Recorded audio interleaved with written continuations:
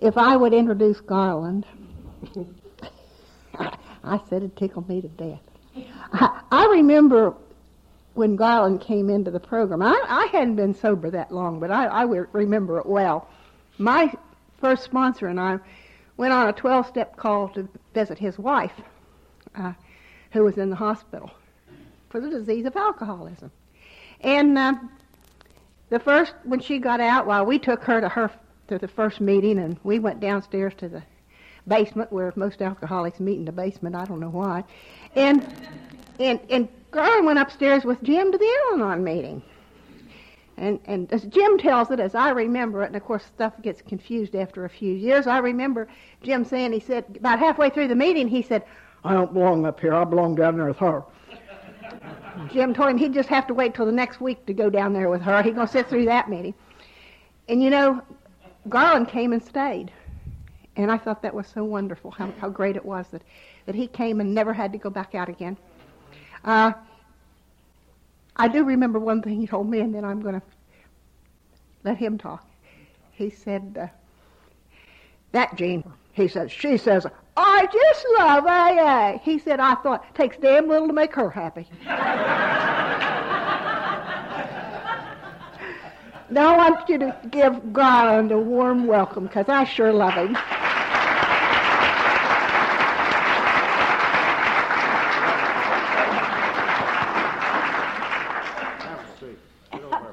Thank you. I'll move on over here and let you have that one.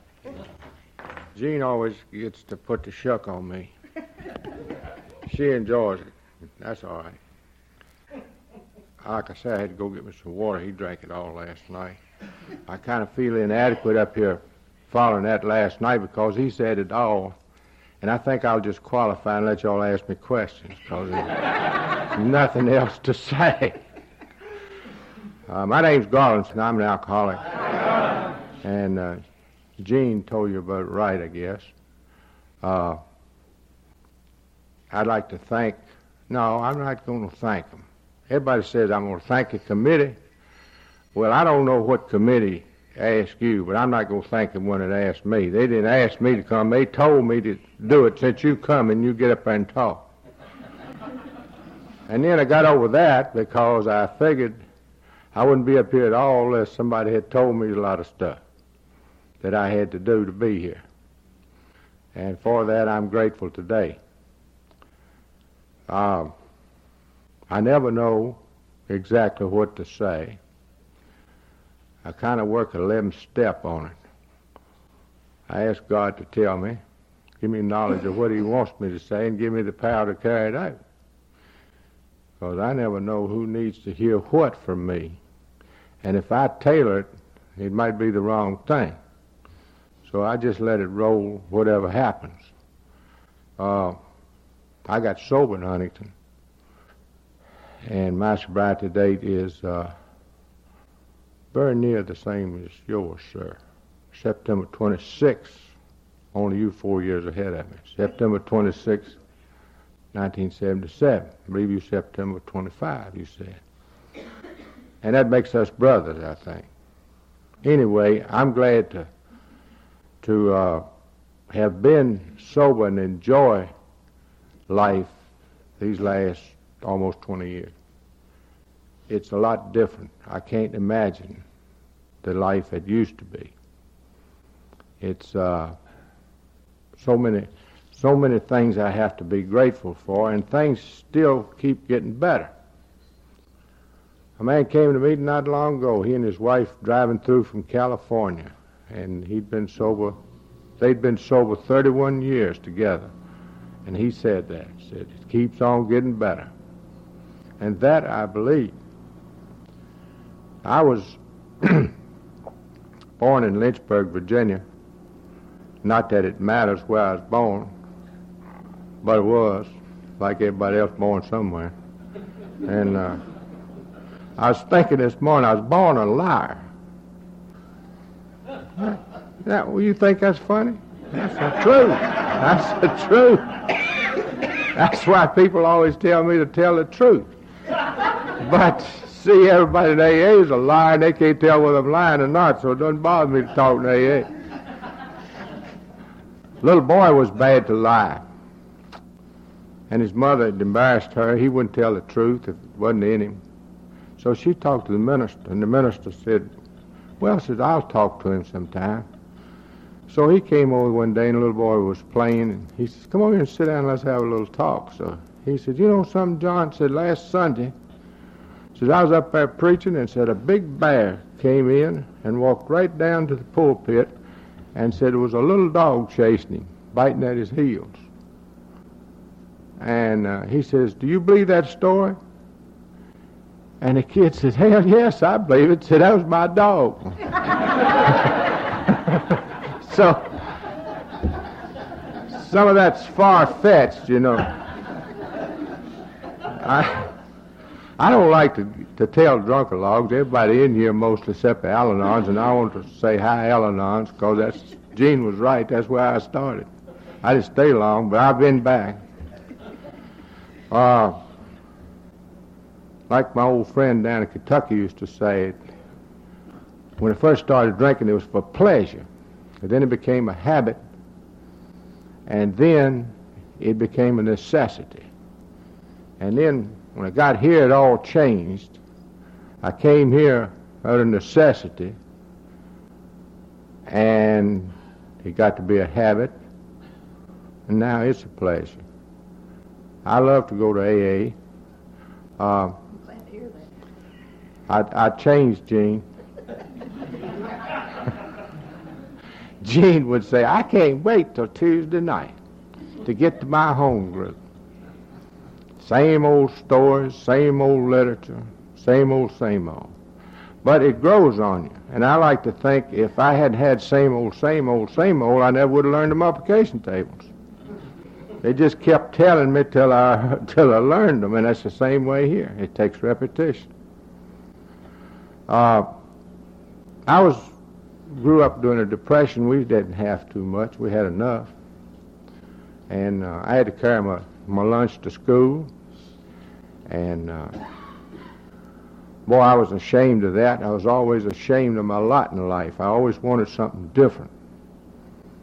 I didn't want to be what I was for some reason. The kids I knew had better everything, better bicycles. I felt inferior. I didn't feel like I was as good as a lot of people. It was I don't know how to describe it, as an empty feeling, I guess. And then I found out that booze was an equalizer. And a bottle of beer when you're 14 years old is a real good equalizer. Makes you a big man. That progressed along till I went to work. When I was 18, I left home. The war was imminent, War II. The big one, you all know what the big one was? It wasn't the Civil War. It was War II. And I went in the service, and I was drinking on every opportunity. I wasn't a daily drinker, but I was learning, and I think I became alcoholic around about 18, 19, maybe 20 years old, because I was using alcohol for a crutch. It made the good times better and the bad times better. It made everything better. It was a tool for a recreational tool, I guess. I hear people say they take recreational drugs. Well, I took recreational alcohol. and it worked for many years. I was thinking not long ago, I was thinking yesterday, when I come over here? Yesterday, Thursday. I came through, I'm coming on I-64 not far from Ronceverte, West Virginia, and I was 12-step there in 1946.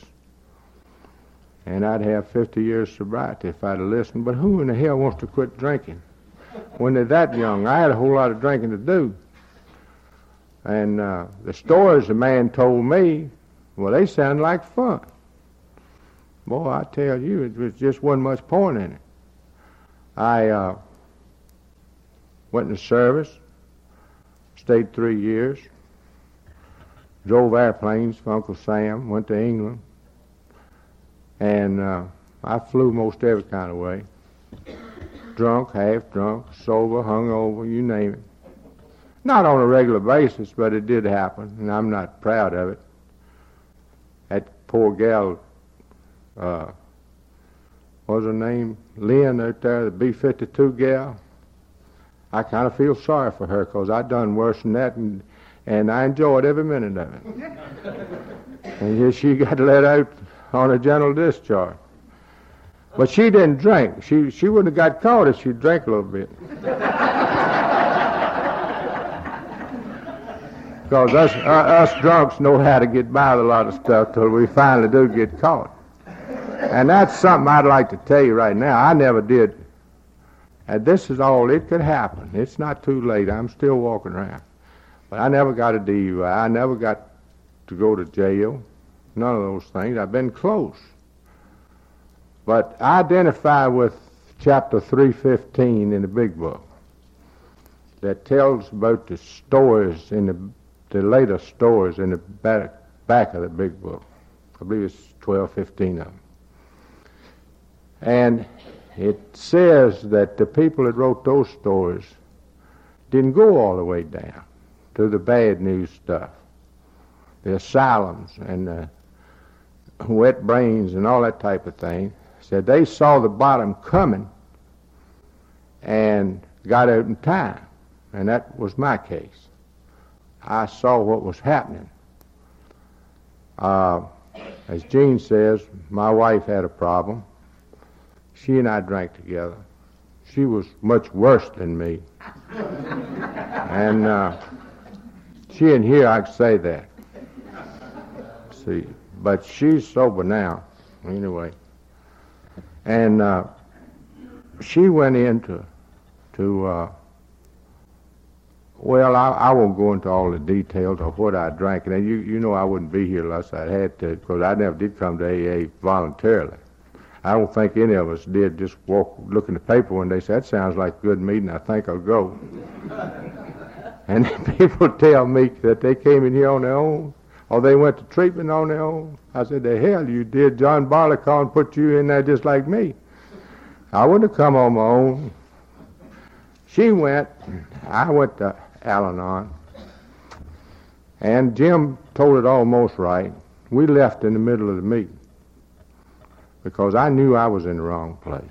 I had a spiritual experience, if there ever was one, that I belonged down with the drinking people. And I've never had a slip. It's been great. It wasn't easy at first, and it's not easy now in a way. I see times when I think, well, maybe, I'd have a good time. No, I wouldn't have a good time. All I got to do is think a little harder. Whenever I get that stinking thinking, I ain't thinking hard enough of what it could be, because I see too many of them around, and I believe what I see. And I've heard people talk, and I believe what people tell me. When I hear somebody get up and share their story of what they went through, I don't want it. Don't have to. But I've had a good experience. I was fortunate in being transferred around by the company a few places and got to go to different kinds of AA, different places, different states, and a lot of conventions, and all of that has kept me going, seeing something I could identify with. In 1980, I had to leave Huntington. The company, I think they were trying to get me to quit. I was getting along about that age, and they transferred me to Cincinnati. I lived in Florence, Kentucky, and I had 4 years of wonderful experiences down there.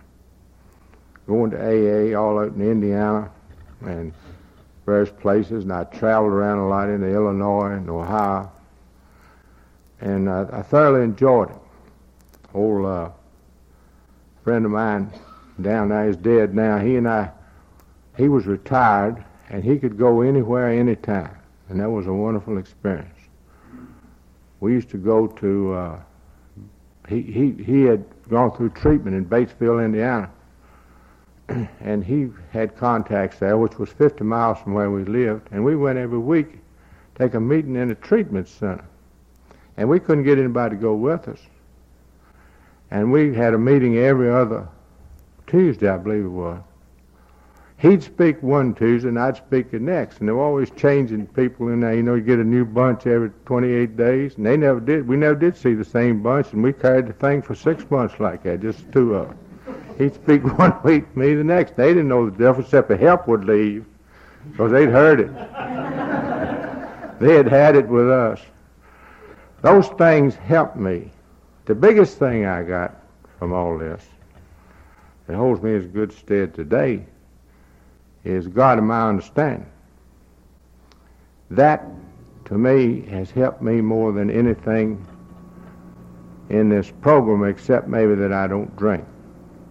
When I came here, I had long since had anything to do with anything spiritual. And I went to church twice every Sunday, once to take a family and the other time go get them. Didn't quit going to church. But I didn't believe, the only time I thought anything spiritual was in a crisis.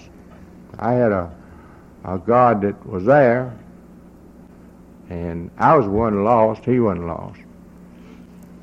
So I learned after a while, I could see little things happening that told me that a power greater than me was there somewhere.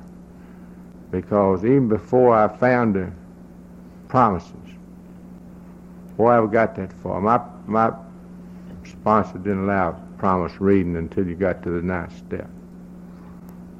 He told me it'd be time enough. But I learned that something was doing for me that I couldn't do myself, like not wanting to drink. And that was an odd phenomenon for me, because I just didn't want to drink. From the get-go, it left me. But I think I had a desire, honest desire, to stop. I had wanted to stop for years. I could tell my health was deteriorating, and all these things were making me unhappy. Our marriage wasn't worth a damn. We couldn't get along. We just fought one day at a time. All, everywhere. And it wasn't any problem to do that. But after I saw, well, a lot of you know Morris, sponsored some of it, dead now. Morris was at my first meeting, and I had known the man for many years, had worked with him on the railroad. And I saw what had happened to him, because he was a puking, stinking, argumentative, falling down drunk if there ever was one. If he were here, he'd laugh and say, yeah, that's right. So I'm not telling any tale to the school. And that impressed me. He'd been sober 7 years. And I thought, well, if there's anything can get to him, there's bound to be something to it. And I remember asking him who you had to see to join this thing. He said, nobody, just walk on in. You say you're a member, you are. And he told me the third tradition. And you know, people fuss about the traditions, but most of us, the first thing we hear around here is a tradition. At least I did. The only requirements of membership is a desire to stop drinking. They didn't tell me the first step till sometime later. He read those to me, and I took them all that night. I saw they were working on him, so I said, yeah, that sounds good. Little did I know. One night Sunday night I came out of a meeting at his apartment up here. And I turned the corner, and a thought hit me. I see it hit the steering wheel. I said, by God, I'm free. It was an inspirational message, if I ever had one. And I knew I was free of alcohol then. I don't know how long I'd been around. Maybe it was less than a year. But I knew that alcohol didn't have hold of me anymore. It had been relieved. And the big book tells me that I had been relieved of that alcoholism. I didn't have to drink anymore as long as I followed a few simple steps. And they ain't so damn simple. We say that. And they're against a drunk's nature to want to do any of those things, especially this drunk. I finally, after that experience, the third step hit me, and I was off and running. I finally was able to make a decision. And it's been that way ever since. I try to do what it tells me in the big book, especially in the mornings when I get up. I ask God to take me that day and not to struggle. This thing is, if it happened to me sort of like the book tells it, I like to think, I didn't do anything much, just let God do it. I didn't fight it. I didn't work the steps right. Still probably haven't worked a lot of them right, but I think about them. I use a 10th step a lot to see if I am doing right. Try to live better. And I don't know whether that is the main purpose of AA. They say the main purpose of AA is destruction of the ego. Well, I haven't completely got rid of that yet.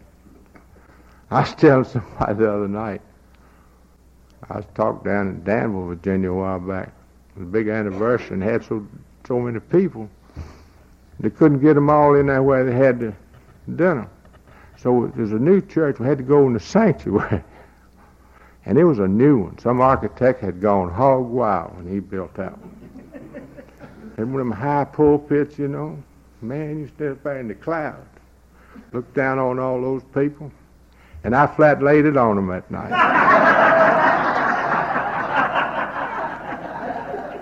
Old ego just carried on. And I was so proud of that because it said everything that I had always wanted to say and couldn't get it out. And it got all through. And the guy that took me down there says, I hate to tell you. It reminded me of when something happened to you there a while ago. He said the tape recorder broke down. We didn't get a tape of it. That was a revolting development. I was able to make it through AA without a mishap, like I said. I've tried to be active in service work. That helped me a lot. I got active down in Kentucky, and that was a lot of fun. Going around to different places, and made a lot of friends down there that I really learned from. These things crossed my mind. I'll tell you a little. I don't know whether I'm on the right track or not. Don't care. You keep up with it, I guess. But I'm a cancer survivor. And I was operated on for colon cancer in 1991. And I remembered something I learned down in Kentucky. You know, every once in a while in a meeting, the subject of medicine and drugs and whether we ought to take them, whether you're not. Everybody, is a doctor in here once or twice. They have to give a little medical advice. I've heard it. You've heard it. Old Sam down there had many operations, and he talked one night and gave me a philosophy that has stuck with me. I'll pass it on for what it's worth. I had, by the time I heard him do this, had belief and some faith that God would take care of me. and that I wanted His will for me. The thing that he said was that he prayed when he picked a doctor that he would get the right doctor. He prayed every aspect of that the doctor would do his job right. And whatever the doctor told him to take, he would take it. And he had taken some powerful stuff, morphine and what have you. And nothing bad had ever happened to him. He recovered from his illness. He didn't get addicted to anything. He didn't go back to drinking. That made sense to me. God's will for me and the power to carry it out. So my surgeon told me, he knew I was alcoholic. He should have. He'd known me most of my life. That he didn't want me to remember, and he didn't want me to hurt. And I never questioned. And that's the way it was. I didn't hurt, and I remember very little of it. And he put me on Demerol on demand, and morphine if it got bad. That should scare a damn alcoholic plumb to death when they tell him he's going to put him on morphine. And there was a time I would have, but it didn't scare me that time, because I knew God was going to take care of me. And I know that right today. Whatever comes down, He's there to help me. That I believe. I don't think He wants me to drink. In fact, I know He doesn't. God's will for me is not for me not to drink. And I wouldn't drink if He came to me in a dream and said, "You's okay to drink now." I don't think I would. So I have too good a time not drinking. I retired in 1984 and moved back to my hometown in Lynchburg. I was born and raised. And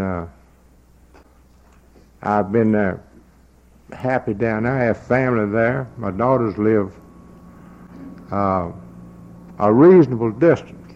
I didn't get in the same town they were in. Because I'd be damned if I was going to retire and be a babysitter. There's better things for me to do than that. I see them occasionally. My wife's been sober without a drink for 11 years, which is good. I've gotten to going back to church, the church I grew up in, and didn't learn a damn thing. But it did help me, I think, to know a little bit about what's happening in the spiritual world. I see people that I grew up with. I belong to a couple of old-timers groups that play music, and it's great. The music gives me something to do in between times, although I have a shop and work my yard and so forth. But I couldn't do all these things if I was still drinking. I have a next-door neighbor, my age, that is a constant reminder to me. I don't even have to go to a meeting. I got him right next door, a live one, and that's the best meeting you can go to. He's my age. And his daughter tells me that she doesn't need an alarm clock, that the refrigerator door opening up and the top popping on a can at 6 o'clock in the morning wakes her up. And he's been doing that for 50 years, and his father before him. And he tells me there ain't a damn thing wrong with him, that he was shot down in Italy and was a prisoner of war, and he's got to drink. This is the end of side one. Please stop the machine now and turn the tape over.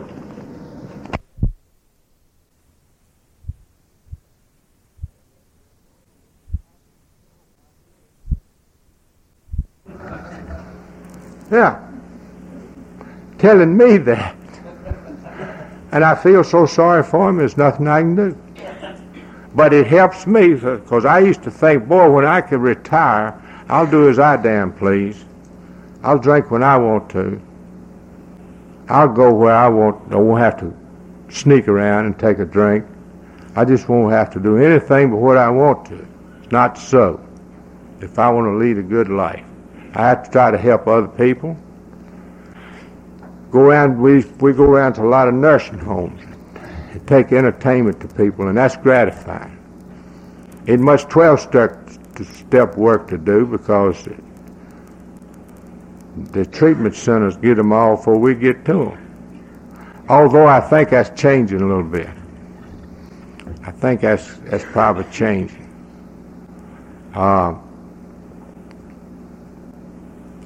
Last April 26th, wife and I celebrated our 50th anniversary.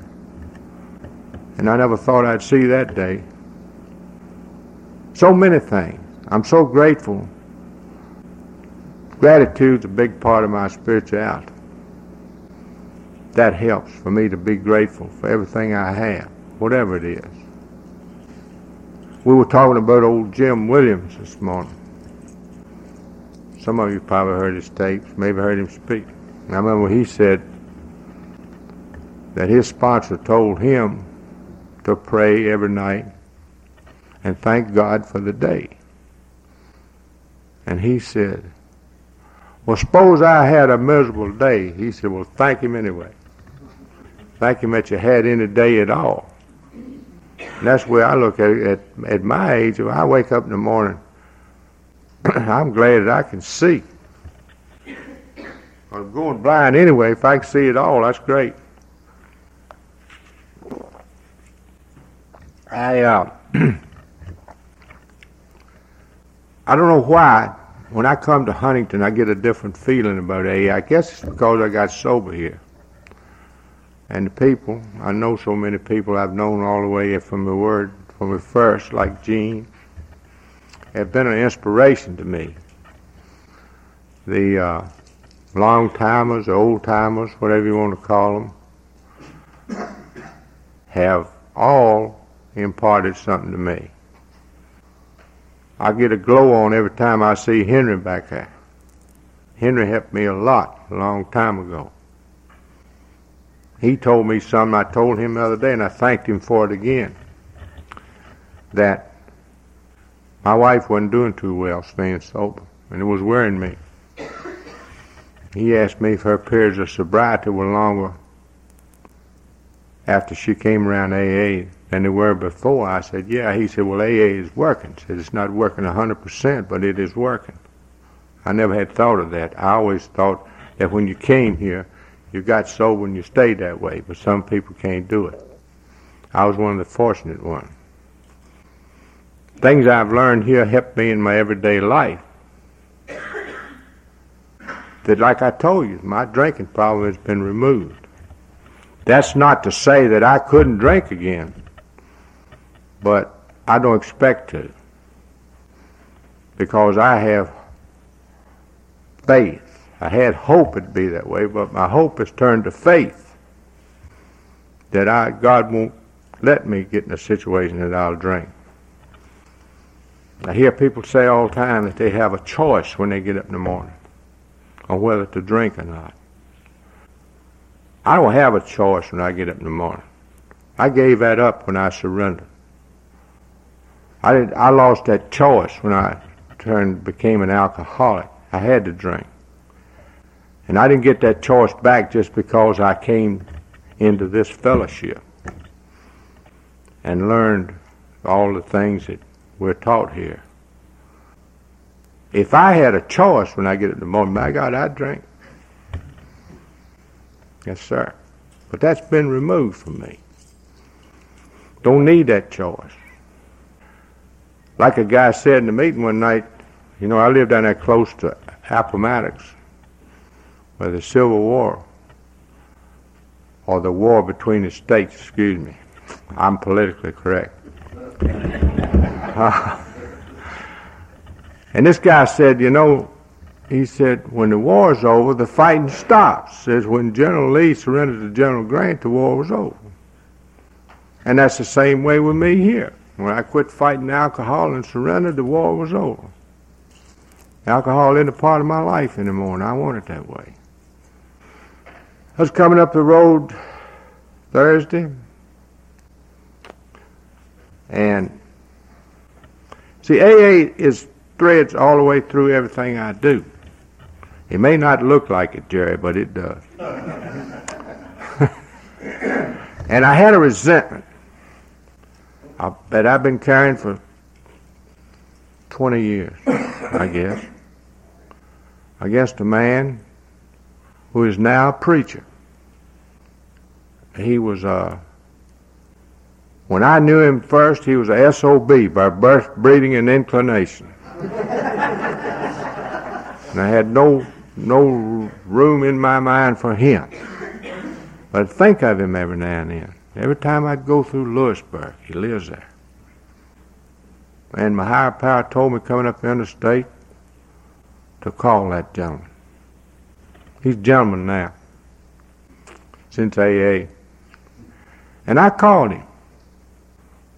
And I'm sure he didn't know, and this is always the case, you know, he didn't know that I hated his guts or resented him. I'm sure he didn't. And I didn't think I should tell him. But we had a nice talk and caught up on a lot of things to date. And he's moved. He was telling me he's moving to Huntington. He's going to retire as a minister and move to Huntington. He had lived here once before. Things like that happened in my life that relieved me. I can't stand to be uncomfortable anymore with harboring resentments and not doing the right thing. If I don't get rid of that, I'm not afraid I'm drink. I just won't live too good. And that's the name of the game to me, for the reason for me being here, is to learn new ways to live. And I can still learn those. People don't understand sometimes the way we do live. They don't understand why we have to go to meetings. And I don't go to meetings to stay sober, particularly. But I do go to hear things that make my life easier. And the fellowship. If somebody said not long ago, they wish you'd invent a pill that you could take to cure you of your alcoholism. Well, that wouldn't be any good. With no fellowship, that's 90% of it's the fellowship, seeing each other. It could be bonded together in this fellowship. There's so many benefits from that. Like this convention. Get together and we don't do much, drink a little coffee and have a big time. And that's fun. But it's not something that is expensive. In this day of ripping and roaring and the way we're living, it's a pleasure to come, even on Saturday morning and it's raining, and sitting here where it's quiet and listen to me. I don't see how you stand it. But keep coming. I could talk all day about the benefits of AA, but I've reached a point in my sobriety I never thought it would be, where AA is a way of life. And like I say, it's in everything I do. I trust God, and I don't have but two goals in life. I want to die sober with my own teeth. And I think I can attain that.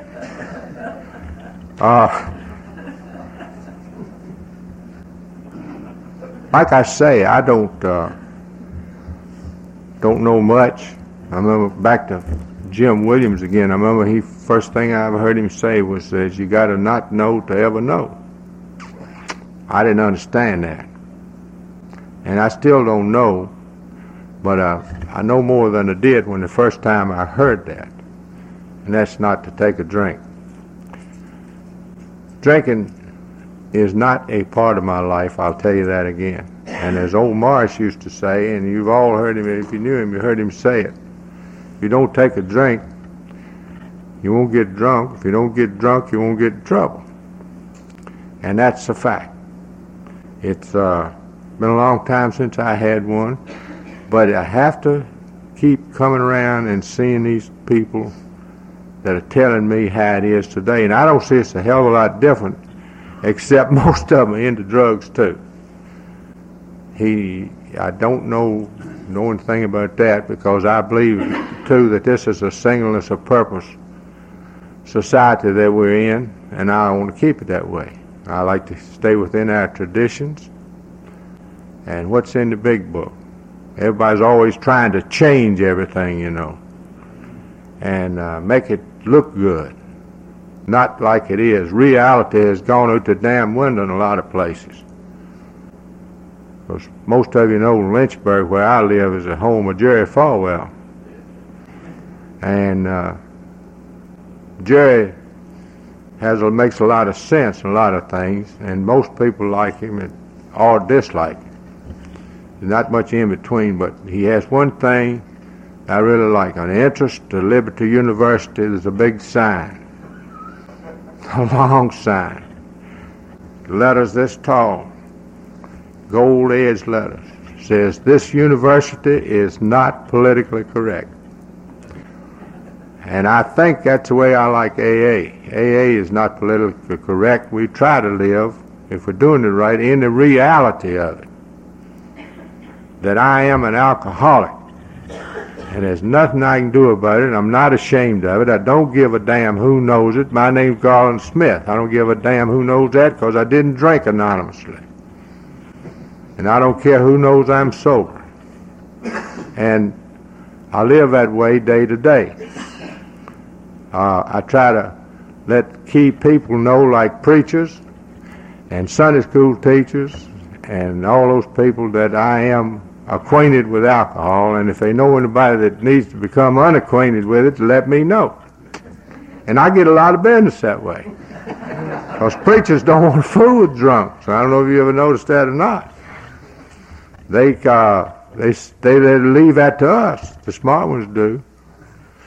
But I told a fellow, a Sunday school teacher, that I was an alcoholic, and I thought he was going to faint. He says, "You here in this church?" I said, "It's for sinners, ain't it?" And I'm just trying to get better, that's all. I'm still not as sick as I was. One little thing, old Jack Sullivan, good friend of mine down in Louisville, I like to close with a little thing Jack used to say. Maybe you've heard him. One time, as a fellow going down the road, I give credit for a store 2 times, and the third time it's mine. But I don't think Jack would mind. A fellow going down the road one night, and he ran upon a snake. And the snake asked him to pick him up, put him on his coat, said he was cold.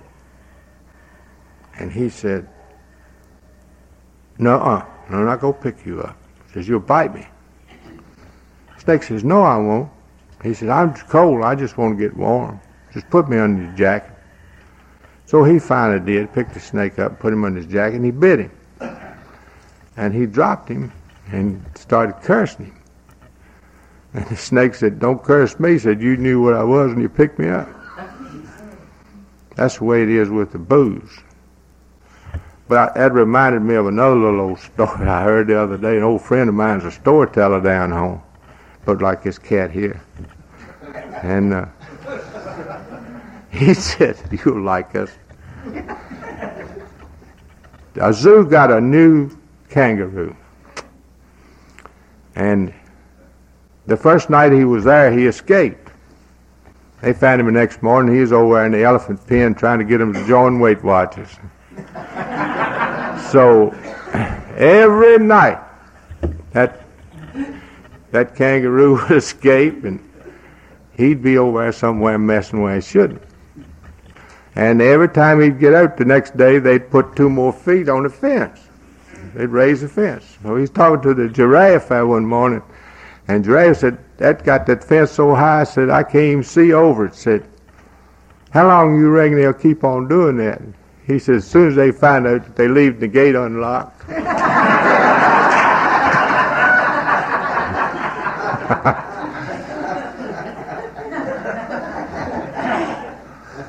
With that, I'd like to say thank you. Thank you. I'll thank the committee. I'll get over that. And God bless all of you.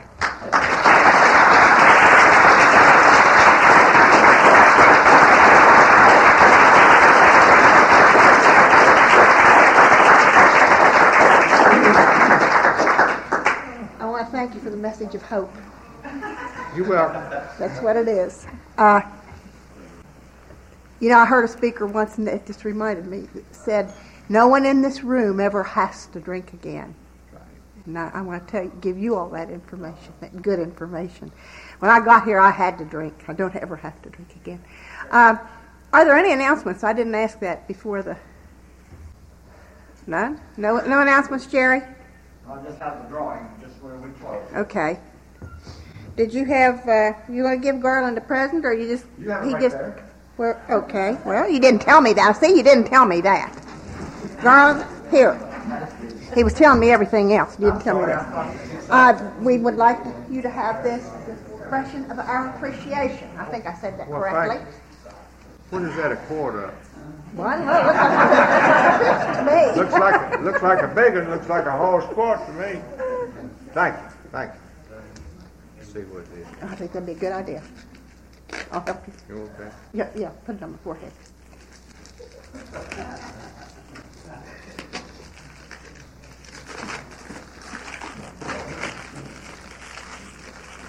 If it's socks, you have that.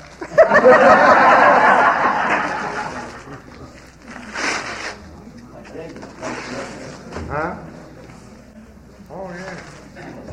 Pilgrim flag. Thank you. My wife will Oh, love it. well done. Good.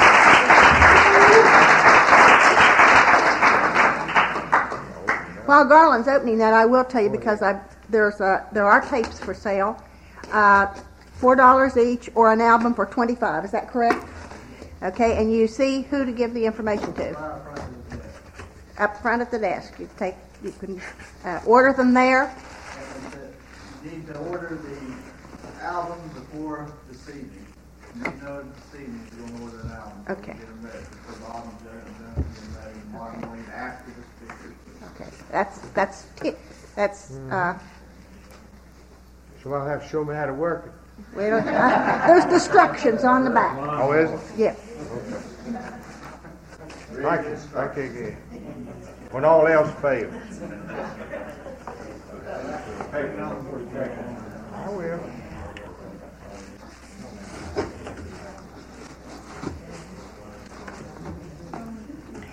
I'm not going to read the disclaimer about if anybody. I don't see anybody from the press here taking my picture or recording Garland's message. So, hidden cameras. So we'll not do that. Well, as soon as Garland gets his package packed, we will have the Lord's Prayer, and then Jerry there'll be the drawing for the socks. Let's go up front. We'll have to Pray back here. You pray anyway. Jump in there. Our Father, Father, who art in heaven, hallowed be thy name. Thy kingdom come, thy will be done, on earth as it is in heaven. Give us this day our daily bread, and forgive us our trespasses, as we forgive those who trespass against us. And lead us not into temptation, but deliver us from evil.